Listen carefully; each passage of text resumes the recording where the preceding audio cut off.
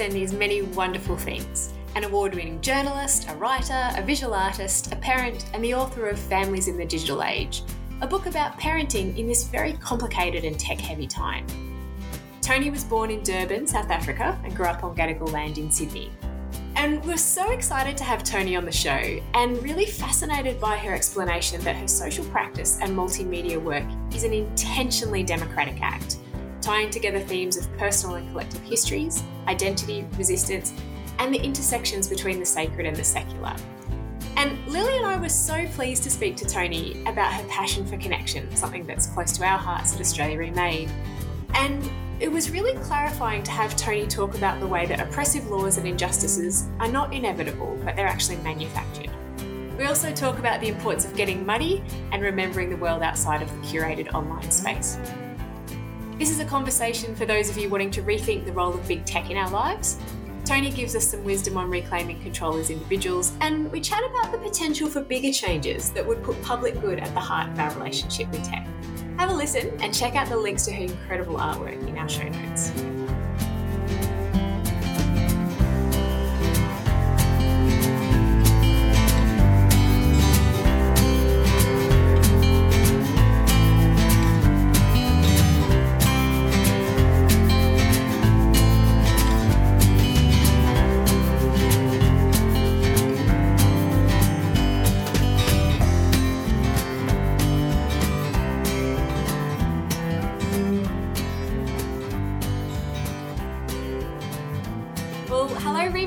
And it's wonderful to be back with you today. We're really lucky to have Toni Hassan with us, who has quite an extraordinary mixed bag of talents and life focus. Toni, you're an author, a parent, an artist, an activist, an award-winning journalist, and in my kind of delving into a little bit more about you, it seems like you're an award-winning across most things that you do. So we're so delighted to have you here today. And we'll get into some of the details and themes of your book and your work, but I guess I'm really interested to know what drives your work, all of your work, and what has really shaped the way that you think about the world. What a big question. Thank you, I know, Lily. We're starting big. and thank you, Lily. I've really appreciated this opportunity to reflect, actually, and no, I'm not award-winning everything. And in fact, living in a city like Canberra, you realise you know nothing.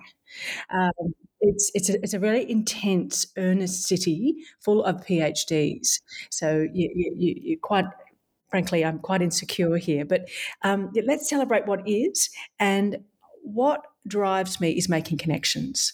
What drives me is anything that thickens our relational selves, that encourages strength-based thinking, that builds community, that encourages reflection, that creates space for processing the complexity of our world, that encourages moderation, that builds, I think, Ubuntu, the idea that I am because you are. So that's a huge driver. But in terms of key forces that have shaped how I've come to that, or help percolate the drive, it would be apartheid South Africa. It was a crude and brutal, uniquely South African political experiment that can't not have a legacy. So naturally it shaped my birth country, it shaped my family. It was a key reason for us as a family migrating to Australia in the 70s. But above all, it developed an interest or understanding in politics and social justice, in systems of power that are invisible as much as visible, and how ultimately change happens. So as awful as that system was, and I don't want to assume you know it. I mean, it's recent history, but how quickly we can forget. It segregated people according to colour. And yes, the layers of affect or impact are profound, and we could spend the whole hour discussing that. Yeah, I was really struck by in an email you and I had where you talked about what you've called your interest in systems that we inherit, and that idea that there are these sort of invisible systems that we carry with us or we're connected to, and how we do make them more visible. Can you talk a little bit more about that? Because we're really interested here in that, in the way that systems, like you're saying, invisible systems, and what they mean for how we understand our past, but also how we build onto our future. Absolutely. So, at a very basic level, it's about the stories we tell ourselves, the stories that are told to us that end up shaping those systems. So, systems go deep, they are cultural, they are the water we swim in a sense. And apartheid, first and foremost, created layers of discrimination and established a hierarchy of worthiness. So you were worthy if you were white. You were worthy if you were so called coloured, as my family or tribe were. But you were more worthy if you could play white as a coloured person. If you had blue eyes, if you had straight hair, as my stepfather did. But for my mother, who is gorgeous, and but brown, clearly brown, it was that anticipating others' prejudice, which puts you in your box, narrowed her horizons, flattened her agency. And, she didn't, like many, take that into protests. She wasn't an activist. Both my parents, my stepfather and mother, were not activists because they were the meat in the sandwich. Oh, if we raise our voices, we might, our political masters might take the crumbs they've left us under the table. So a lot of so-called coloured people were never very political, but they were subversive in their own way. They might enjoy a swim in the whites-only part of the beach when no one's looking, or catch that bus and sit at the front. Small acts of subversion happened all the time, but it, above all, led to my elders internalising shame. And that has an effect. So, as confident as I may appear, and with awards after my name, it's still there. It's still why is that person not as friendly? Is it because of my colour? And I find myself catching myself about that and having to overcome these invisible prejudices, or in fact small anxieties. But as for systems, apartheid, like no other political system, helps us see how the law is manufactured. Legislation passed by parliaments, and in fact the courts, are constructs, and they reflect the stories we've told ourselves or have been told to us. They reflect a value system, they reflect a belief system. And so the Dutch Reformist Church is behind the political system known as apartheid, which, of course, has a legacy here in the White Australia policy. It ricocheted elsewhere. So this is deep. This is so deep. And, when you get that the law is manufactured, you go, oh, yeah, right, changing the constitution. It is an emerging, or should be, a document that does change as we assert a different set of values or reflect on our past and say it needs to look different.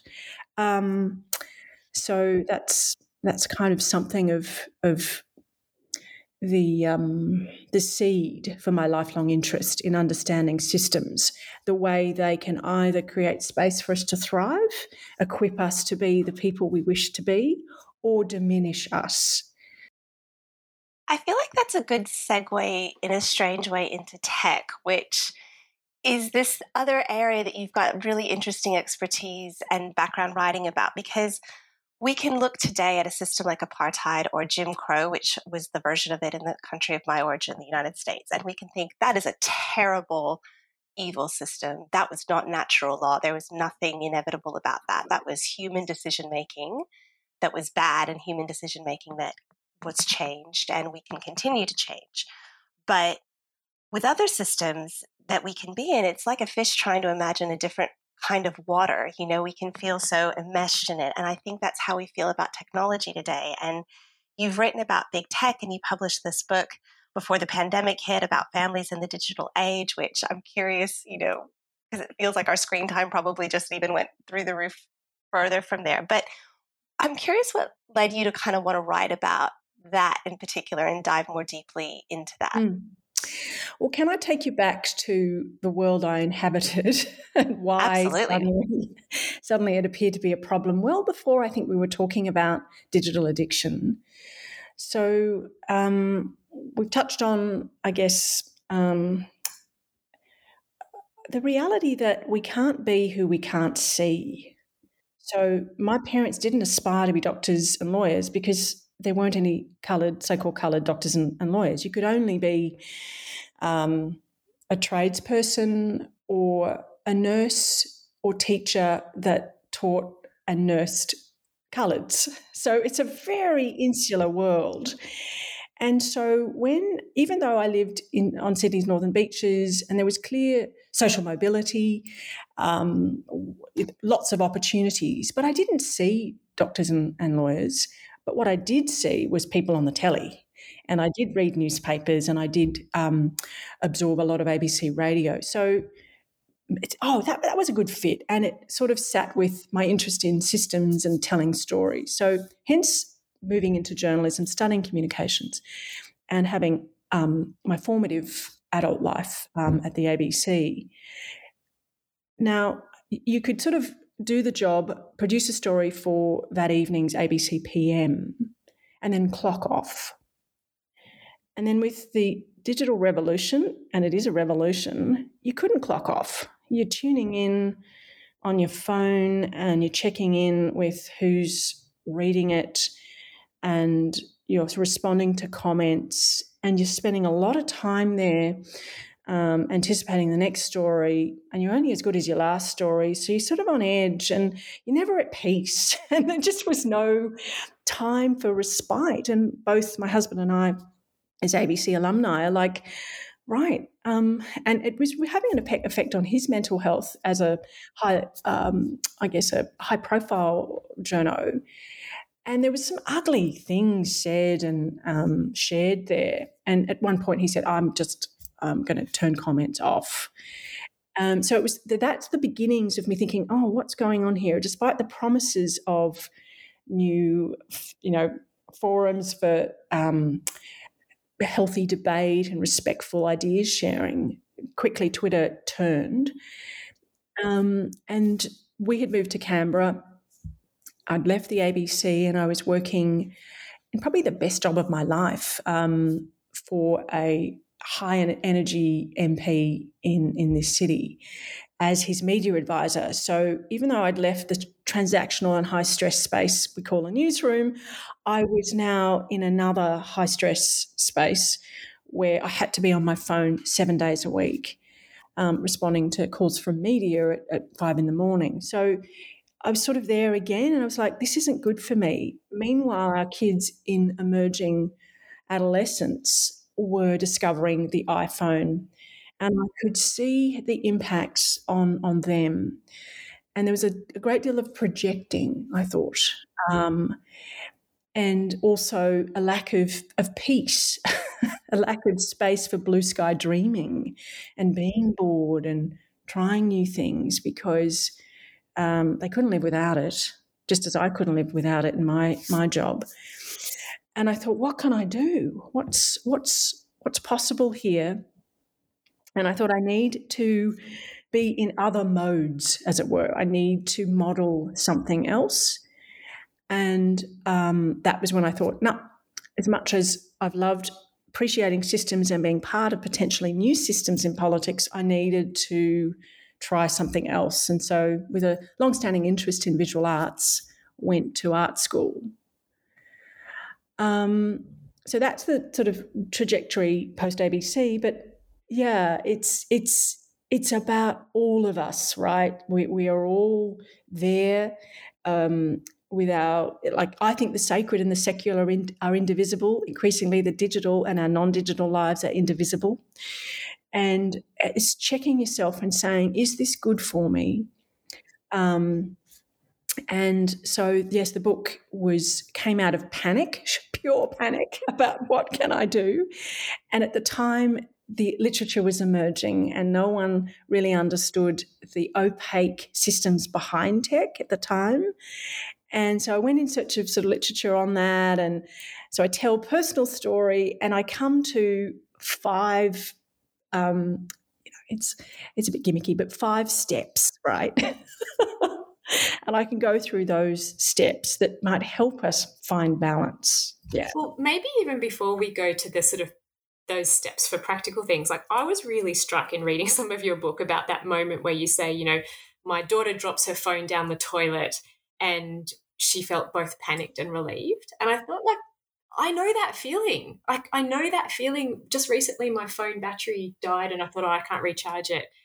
And I had this moment of panic and then like, oh, I'd be off the hook. Like, oh, and that interesting thing between, you know, we talk about being in the present and, you know, phones and tech are forcing us to be in the present in a way that actually gets rid of a different sort of maybe higher quality present. So I bet so many listeners are like picturing that phone going down the toilet and like half tempted to just drop theirs right now. Like, I think we all really do, feel. Absolutely. That. My first year at art school, actually, there were a number of young people who did work where they were just literally videoing themselves smashing their phone.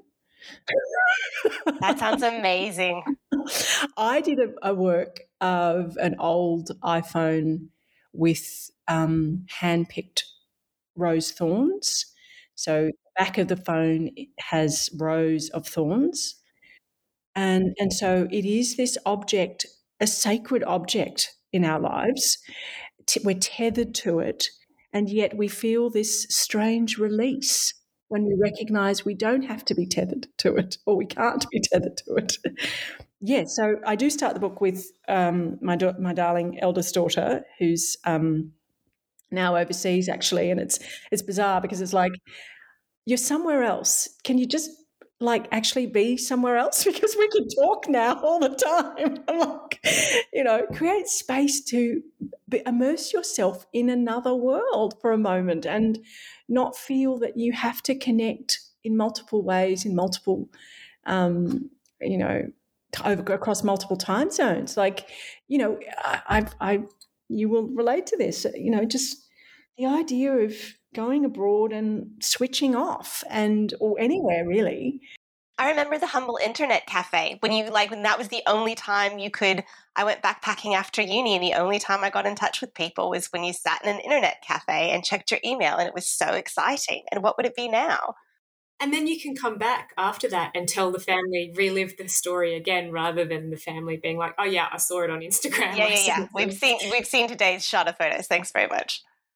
Tony, yeah, I thought the other interesting thing, and I know Lily's got a few questions for you, but the other interesting thing that really struck me, and I can't remember the phrases, but was the way you were saying for teenagers, and I think this applies actually for those of us older than that your identity on the internet or on social media is sort of already packaged. And for kids who are exploring their identity, you know, as that's what happens as a teenager, their social media forces you to have a prepackaged version of yourself. And I thought that really struck me as interesting, particularly in the context of, you know, the world as it is today, and we're all learning and responding to a complex world. And Lily and I have been having these interesting conversations for ourselves about what the boundary is for us between our private lives and how much we share on the podcast or on our work social media or our private social media. And I think we're quite wary of that line. How much of ourselves do we share so that we are authentic, and how much do we just keep really private? And But that's something I found really interesting in your work, is that balance between private and public, and that increasing sort of tension there. Well, obviously, we're all, especially your organisation, is committed to the public square. So it's understanding what we mean by public. For me, public is it's about accountability. It's about being seen. It's about creating spaces for spontaneity, not manufactured, highly performative appearance. It's allowing ourselves to be ourselves. And yes, the digital space invites our young people who are still working out who they are, and of course we're all emerging. I'm still emerging, but at a critical stage in their pre-adult life, to ask big questions and to test themselves in safe ways. So to sort of do silly things, but then expect and be forgiven. To play for its own sake, not gaming, which is highly competitive and is addictive. And so, while these are public platforms in a sense, it's social media platforms that allow for all kinds of interactions, they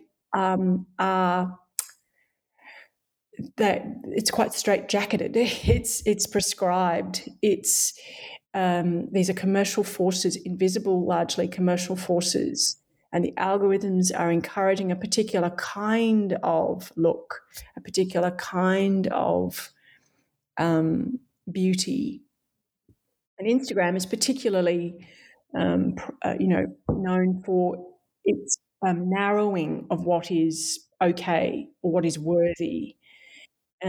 So even though my eldest is just gorgeous in so many ways, just so joyful, she shrank in that space. She was overwhelmed by, I guess, images of other beautiful people, but also began to manufacture her profile in a way that helped her feel better there, but then made her more conscious or less able to be in the real world.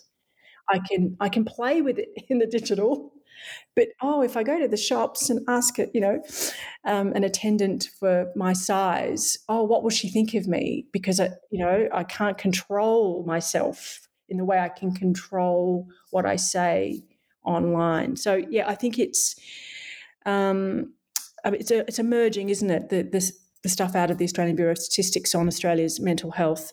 Something's going on. Something seismic is going on, compounded by certainly the pandemic. But children and young people are experiencing unusually high levels of anxiety, and it's that I'm always on, and the phenomena of, I guess, what's known as the intermittent reward system at work. So, I may be criticised there, or I may feel insecure there, or I may be affirmed, but I'm going to go there anyway. And then you're rewarded or you're not. And even though you've had bad experience, you go back because of the prospect of being rewarded again. So that's how the whole followers and likes things work. It's tapping into our need to be liked. But we're never really known there. You see, this is its problem. It is fundamentally superficial, and I'm not dual-minded about it. Of course, lots of people connect there and find communities of interest, but it's a junior burger versus a 3-course meal. All the Big Mac. You know how you feel after a Big Mac? Ugh. Versus something wholesome, nourishing, deeply satisfying, when in company around the table you're being listened to, people are trying to understand, and there's that ebb and flow in conversation that allows you to be rather than to perform, I think.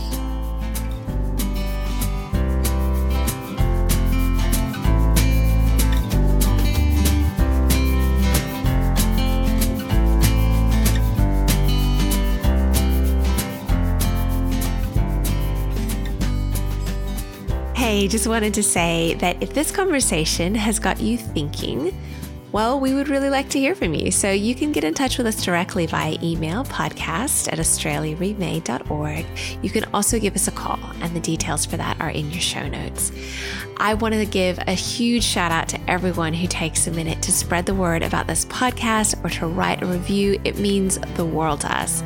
We are a small, not-for-profit, independent team building a community of people who want a kinder, smarter, more hopeful, and solutions-focused politics. So if that sounds like your jam, please go to the website australiaremade.org and sign up to get updates and stay in the loop and check us out. Thanks. Back to the show.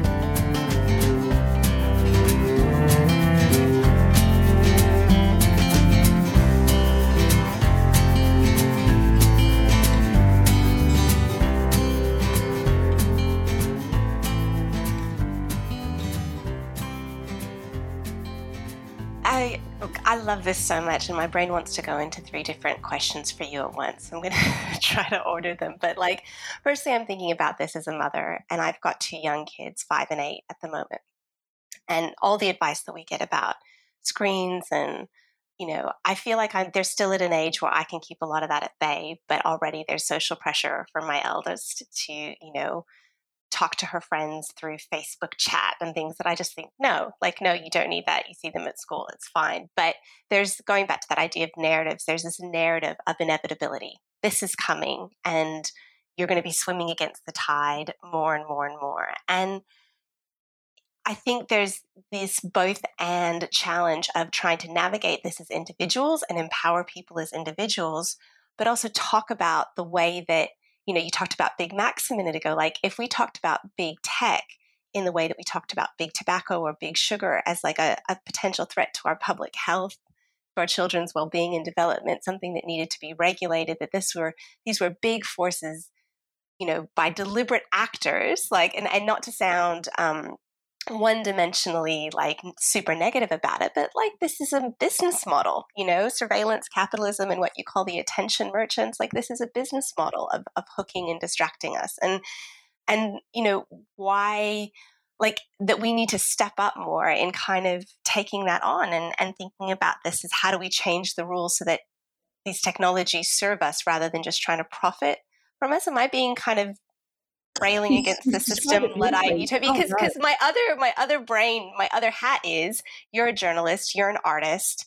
These platforms, these technologies are now essential today in public fields like that to putting yourself out there, or at least it's seen as if you're not on these platforms. And I say this myself, I'm not on Twitter, and I know that comes potentially at a cost.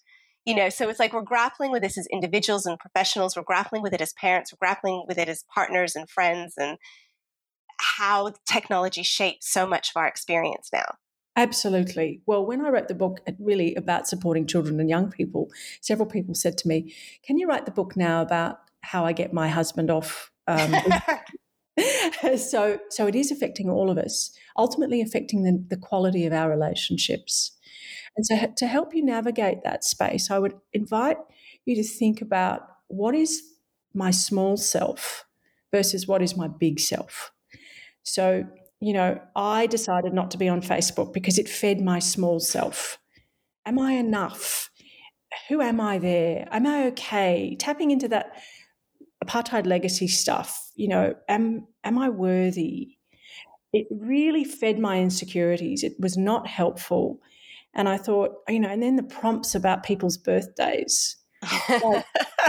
If it mattered, I'd get on the phone. So I was in tears. I was I had lists of people I was going to call because I wasn't going to wish them happy birthday on Facebook. I had to call them, had to have a real conversation. So it was a lot of emotional energy, just a waste of, I think, the little girl in me. It made that little girl in me quite insecure. So, for good reason, I'm not on Facebook. I am intermittently there on Twitter, really because I'm interested in these issues about systems accountability and holding, our elected representatives to account. So that's why I am there. But I say to myself, how can I not participate in our national sport, which is to whinge, but say something positive. So on some days I'm like, today I'm just going to try and find something good to say, what I love, and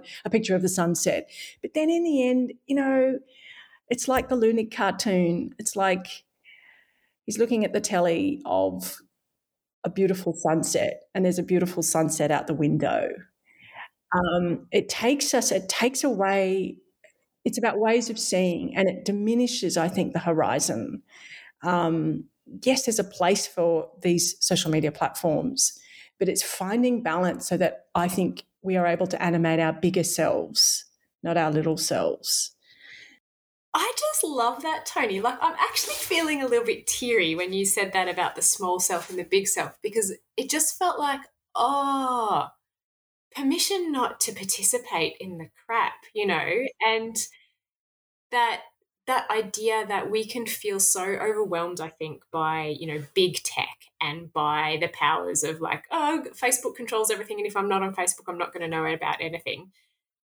And it says, actually, we can withdraw our consent. Our little selves do not have to, like we can choose our big self. And I really love that. And I love the way you're talking about Twitter, because for me, Twitter is a really amazing tool that needs to stay in its box in my life. But, I've connected and made amazing relationships across that platform. But I have really clear rules for myself, which I think is basically only be my big self there. No negative, only lift other people up. Don't participate just because everyone else is saying it. Only contribute when there's something. So I love that idea of. But we are dual-headed, aren't we? And we have to make a choice about, am I going to be my big or small self today?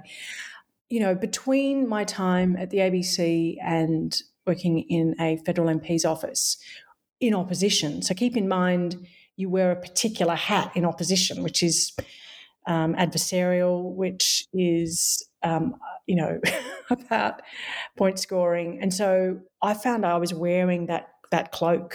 It was so easy to sort of critique on Twitter and have fistfights with words. So you kind of have to notice what you're wearing, notice how it feels. Am I burdened by this, or do I feel lighter?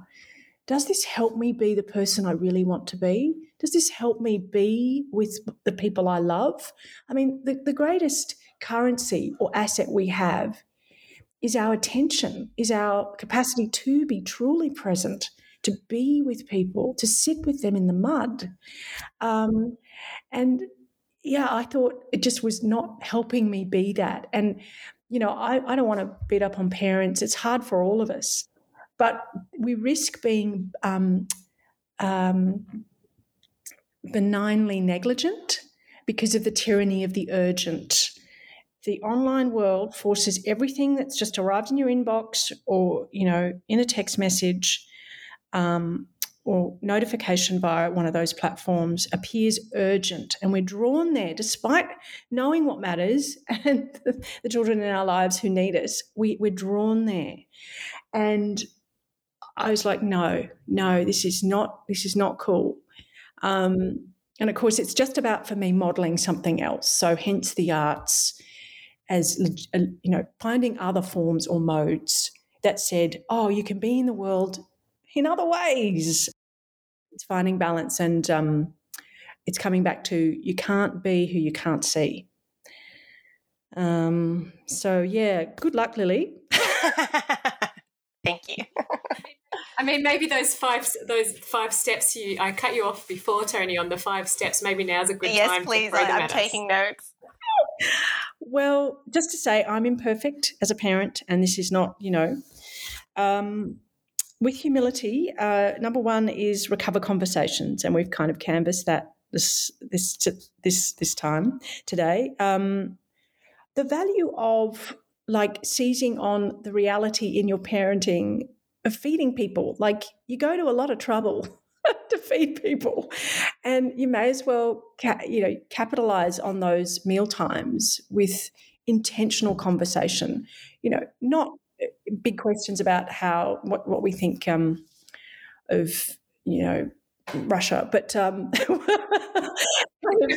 yeah, you've got the choice: the iPhone or a conversation about Russia. How to do that side by side stuff, to create space for sharing, for understanding, and for mercy. I think what the world needs is mercy. So because we are of the Christian tradition, I mean, the surname Hassan is of Islamic origin, out of the Mid East, and my father, studied the Quran, came out of Islam.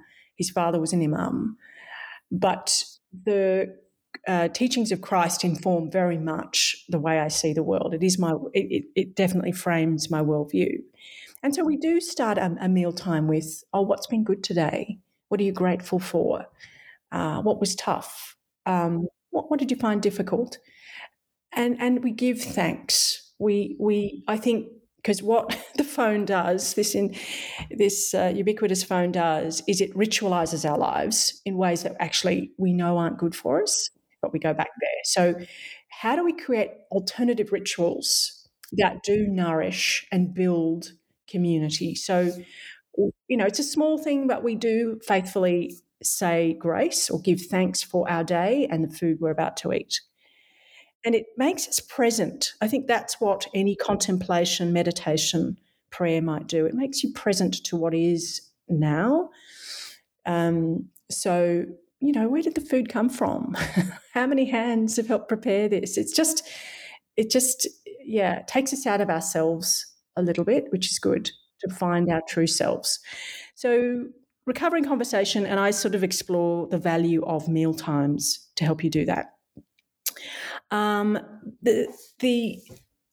next bit of wisdom is regaining a present and calmer mind. That's a continuum here. It's what can we do that helps us untangle or quieten the noise in our minds. There's everything from yoga to there's been an explosion in mindfulness apps and the like. But it's finding what's right for you and it being organic to your life. I don't think you need to do courses and go on retreats, especially if it means being absent from the people you love. It's finding ways to regain a present and calmer mind. Reclaiming the wild is the next chapter, exploring by that the wild, exploring public spaces. So going to the park, loving green spaces in your neighbourhood, celebrating those, creating wild spaces for inclusivity in the public arena, but also, of course, things like bushwalks, gardening, cultivating an interest in the great outdoors. And we're so blessed in this country to do that. So that's the next chapter. And then finally, reclaiming or rediscovering the low-tech arts. Now, there's plenty of arts that involve the digital, but I'm saying, okay, that has its place. But what can you do that really gets you immaterial, engaging the material world and losing yourself in that, whether it be clay or pastels. And I could tell you a few stories about, I think, the power of that. So when I was visiting regional New South Wales on a mini book tour, I bumped into the local regional gallery and spoke to the curator there, and she just had run a holiday program for kids. And I said, how did that go? And she said, oh, great, this is what we do. But one of the dads who came to pick up his child was so embarrassed and so apologetic that his girl had left paint on the chair. That is why we use iPads at home to draw. It's just not messy. And, I was like, let children be children, right? So creating spaces in your home to make mess, to play with plasticine, to play with sticky tape and collage, to explore the material world in ways that are safe and say, Right. I can use my head and hands and heart. I can make, and in making, have agency. I think that's the sadness, is that we were all doing that as kids, and we should all be doing it as adults. But the inner critic says, "Oh, I can't be creative," or "I'm not an artist." And we encourage it in our kidlies, knowing, about the value of hand-eye coordination and dexterity, or building agency in them at that age. But something gives, or we lose connection with our creative selves, because I think of our self-consciousness as we get older. And the internet, or rather the way we interact online, creates hyper self-consciousness. So while I see a lot of creative things there, occasionally I go to Instagram as a visual artist and go, no way. Like, I'm so overwhelmed by the sheer amount of it. I'm like...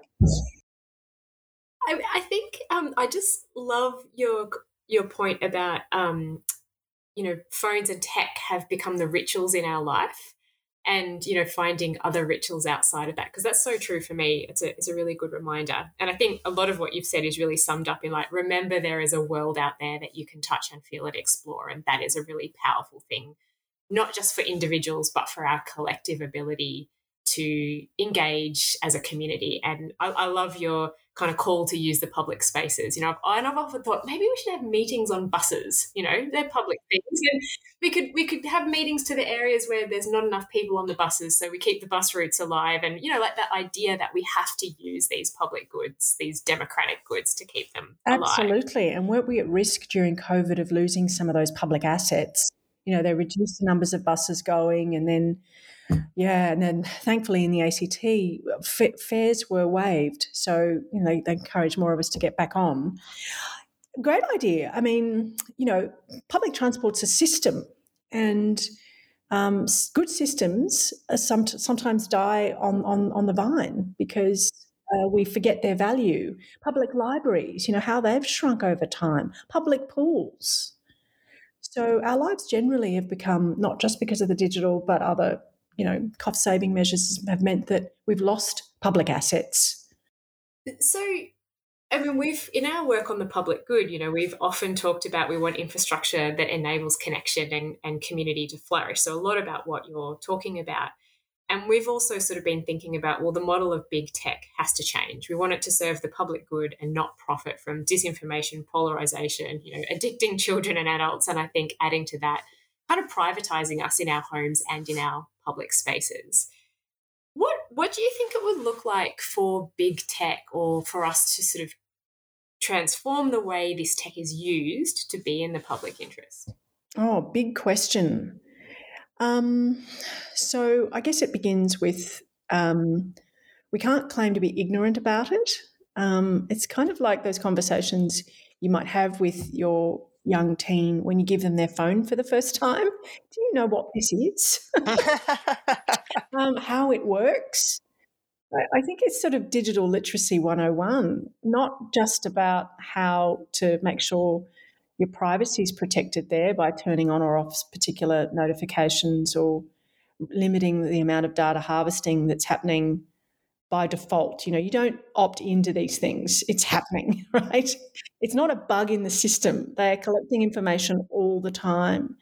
And so I've been having this small fight with the ACT Education Directorate about Google Chromebooks, because they've rolled it out.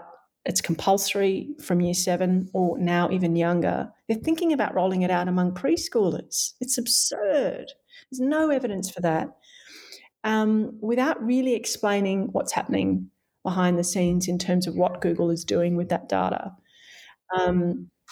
So I think it's about having, first and foremost, honest conversations about what it is we know, and asking our representatives in Parliament to help us understand. And then, yes, building alternatives, So I am a scholar attached to the Australian Institute's Centre for Responsible Technology, and I'd have to admit that there are, better minds thinking on this topic, what to do. Can we create an Australian Google, as it were? Can we? Why can't we have one that we decide is in the national or common good interest that doesn't have, those commercial imperatives. Is that possible? I think, coming back to the law is manufactured, the law is a construct. It's about political will, and unfortunately, some big political players have used the platforms in ways that have undermined democracy and efforts to get at the truth. So they're not interested.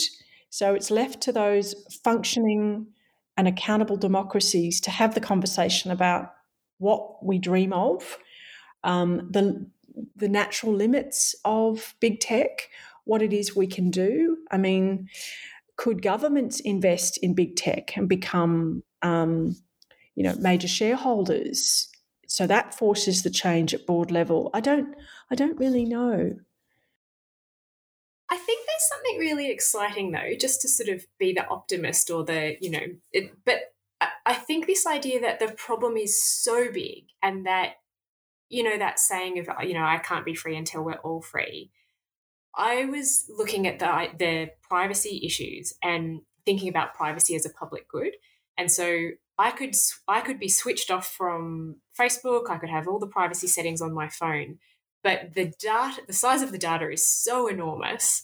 And if everybody around me is using that kind of tech, the world, people mining the data will know about me. They'll be able to pick up enough information about me. And so until we see privacy and tech privacy as a public good, none of us can sort of really opt out. And I think although that is very daunting, at the same time it says, there is the system, the structure that needs to change to protect us all. And I think that's, what I love about talking with you, Toni, is that link between the individual practices of, literally getting muddy and, as you say, those structures that we're in and thinking about the levers that we... Yeah, I mean, the advocacy I've been doing, and to say there are positive things happening, is in that world we might call healthy digital child, pushing for safer online environments for our kids. I think we've gone through a period of serious experimentation. The change has been so swift, and we're playing catch up, and we're seeing, schools or directorates say, right, we're going to ban smartphones in classrooms. It's a no-brainer. It's just taken years. And so we're winning that fight somewhat. Meanwhile, I think the climate stuff means that the mental health challenges created by tech are exacerbated. But anyway, it's workplace surveillance issues. So understanding your rights in your workplace, it's beginning there. It's, we all go to Bunnings. Well, I was just disgusted, and I haven't been in Bunnings since learning about their facial recognition tech. It's sort of using your feet and protesting things as you see it, but how to reimagine the public sphere to create alternatives, to rehabilitate our information ecosystem so that they work for us. That's big stuff, and there are people working on it, so not to lose hope at all. Yes, it's huge. So, Toni, you wrote somewhere, art is an area to help liberate young and old, spaces to lose ourselves, to find ourselves. And these spaces feel particularly rare and precious in modern life, particularly as we, respond to the pings on our phone. And we are in a time of real crisis and real complexity, I think. Like you were saying, we have the phones are telling us there's this crisis and there's this crisis and there's this horrible thing and that horrible thing. So can you tell us a bit about, you're an artist. What's the role of the arts in making sense of all of this right now? Well, you're right. We are on hyper alert all of the time, adding to our sense of anxiety. The arts, the non-digital or low-tech arts, as I call it, create space for both therapeutic practice. So, everything from making clay bowls to painting portraits, where you are able to play with colour or the texture of clay in your hands, where you're able to kind of, as you say, forget yourself, or as I said, forget yourself to gain yourself. It's precious time to help create space to process the complexity you talk of. So I definitely encourage, it doesn't have to take over your life, but developing arts and crafts that fit you. I mean, the other thing that's going on for me is drumming. So I'm trying to be playful with my youngest teen still at home in ways that are not natural to me as an earnest, social justice advocate. So drumming is one way to find release and fun. It is about actually finding fun beyond, the arts as space for lament. So for me, the visual arts, certainly in the last few years, has been a place for me to find a room to process my deep lament about a changing climate, making work from large painted canvases that look like emergency shelters that reflect this liminal time, to the possibilities of public lamentation, regaining the public idea of lamentation, because we all are grieving in our own private ways. Bereavement practice is typically about the death of a loved one or the unexpected deaths of others in a disaster, but it's still largely private. Most expressions of grief are private. And the arts create space for that grief to become public. So you do the painting, of someone surviving, floods in northern New South Wales, and then it becomes the talking point, and the public finishes the work. Work is completed by the viewer. So you're having a conversation in the arts, and a gentler one, not with the metronome of the news and the heightened anxiety and conflict that news generates. It's a quieter space. I mean, it can be provocative for sure, but I think the arts offers us spaces to re-energise our sensory selves, as well as to have conversations about our social realities. Is that hitting you like it's hitting me, Lily? All I want to do, I'm thinking of the image of the people smashing their phones and turning that into art. Like, just that notion of that public and shared lamentation. Like I've spent a lot of time on the internet since COVID. We're isolating pretty hard in my house because of my husband's health. And the thing that I am missing with my full body is shared art experiences where we as a collective go through a shared emotion. And I think that really ties into what Claire O'Rourke was saying in her book, Together We Can, about climate grief. And she was specifically going to a climate grief event, but for that shared emotional acknowledgement. And I think that idea of the arts as that conversation is really powerful. Well, we're not alone, are we? And we're made to feel alone. And even though we're connecting digitally, it's not the same. So being in real space, in situ, social practice arts, which is what I'm trying to develop, looks like dialogue that's recorded, where the text or conversation is the material, not paint as we know it or other things we might typically call art material, but the conversation is the material.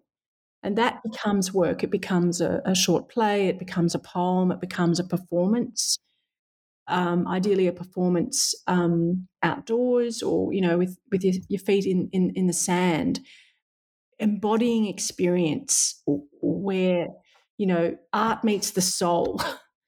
And when you do that, honestly, the issues haven't gone away, but you feel stronger for the issues as they will emerge. So, I can't sing enough about the power of the arts. And, of course, we saw the value of the arts during the pandemic at large. We know that there's something about the arts that goes to what sometimes can't be said, the power of the arts to take us to deep caved parts of our inner selves. But we know how universal our emotional lives are. So if I'm feeling it, there must be other people who are feeling it. And in sharing, finding solidarity for the road ahead, I think.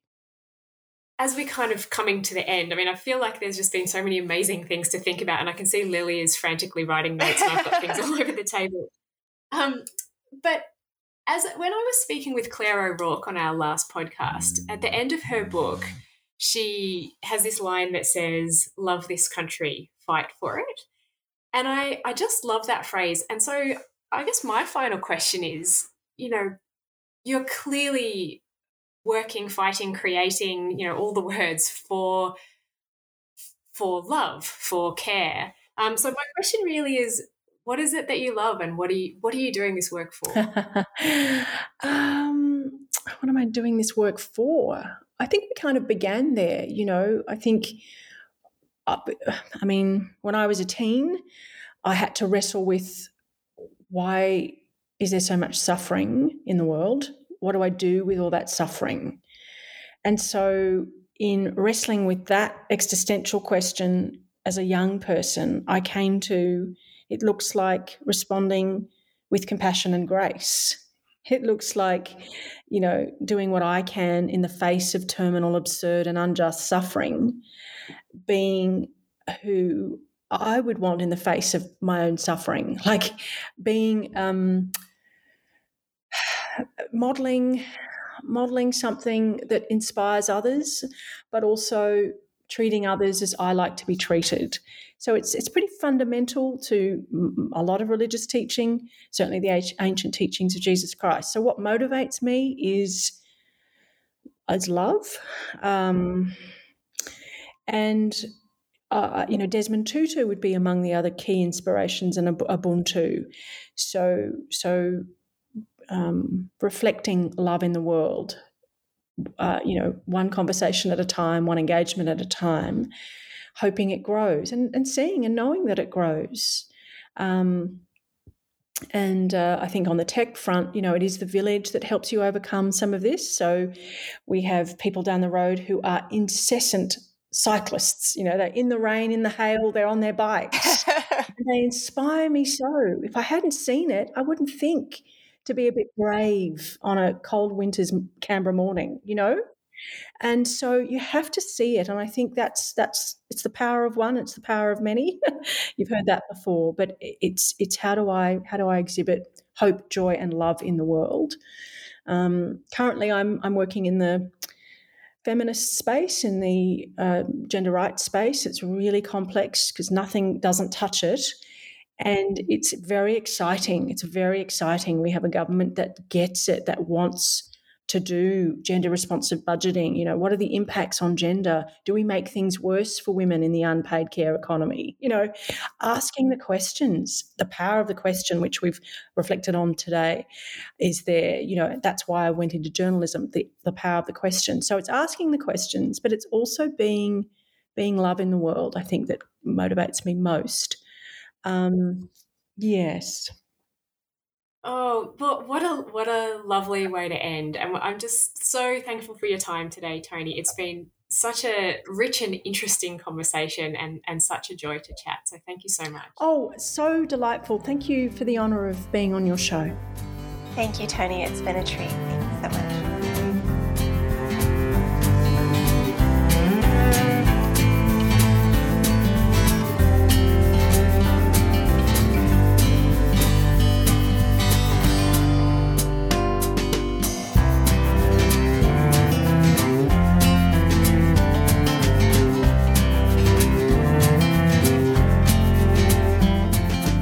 This has been The Remakers, a podcast by Australia Remade.